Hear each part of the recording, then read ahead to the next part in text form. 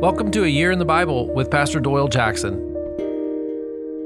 Day 334, 1 Corinthians chapter 1, 2, and 3. Sanctified and called to be holy. Day 334. So when was the last time you had to name something or someone? Most of us don't have to do that much naming stuff. We just not like we have a lot of animals. Now, Adam, he had a big job, didn't he? Genesis chapter 2, verse 19. Now the Lord God had formed out of the ground all the wild animals and all the birds in the sky. He brought them to the man to see what he would name them. And whatever the man called them, each living creature, that was its name. Recently, my children got a new dog, and they named him Spud. It seems to fit him. We had a new lamb this year, and we named her Daisy. When you name something, you want it to mean something. Here today, Paul writes the church in Corinth, and he addresses them with these words. Verse 2, to the church of God in Corinth, to those sanctified in Christ Jesus and called to be his holy people, together with all those everywhere who call the name of our Lord Jesus Christ, their Lord and ours. 1 Corinthians 1, verse 2. How often do you remind yourself that you are called? Or maybe that you are holy?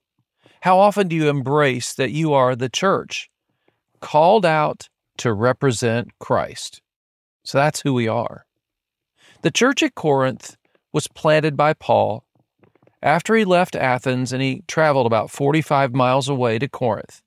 This is recorded in Acts chapter 18. It was here that he met Aquila and Priscilla, and he worked with them in tent making. Paul used the income he earned from tent making to preach the gospel without relying upon support from others. The church at Corinth had divided their loyalty to different leaders. So Paul writes this letter, and he rejects this disunity. He starts telling the church that you are united in Christ. He says, focus on Christ. The individual leaders, you should point them to Christ. In chapter 1, he reminds them how thankful he is for them. 1 Corinthians 1:4. I always thank my God for you because of his grace given you in Christ Jesus.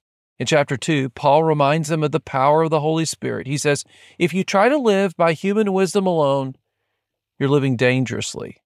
In 1 Corinthians 2:4 and 5, my message and my preaching were not with wise and persuasive words, but with a demonstration of the Spirit's power, so that your faith might not rest on human wisdom, but on God's power. In chapter 3, he says to them, you've stopped living in the power of the Spirit. I have to address you as worldly. Listen to verse 3.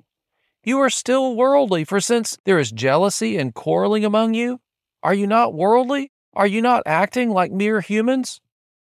I wonder what he would say to us today. So he invites them to see their lives and their bodies as though their bodies are Holy Spirit-filled temples for a holy life. Remember that today. Live as God's people, called, holy, the church. Live the Jesus way. Let's pray. Father, I accept my calling to be holy. I want to be the church, called out in my generation. In Jesus' name, amen. The word inspires me. Keep reading with me.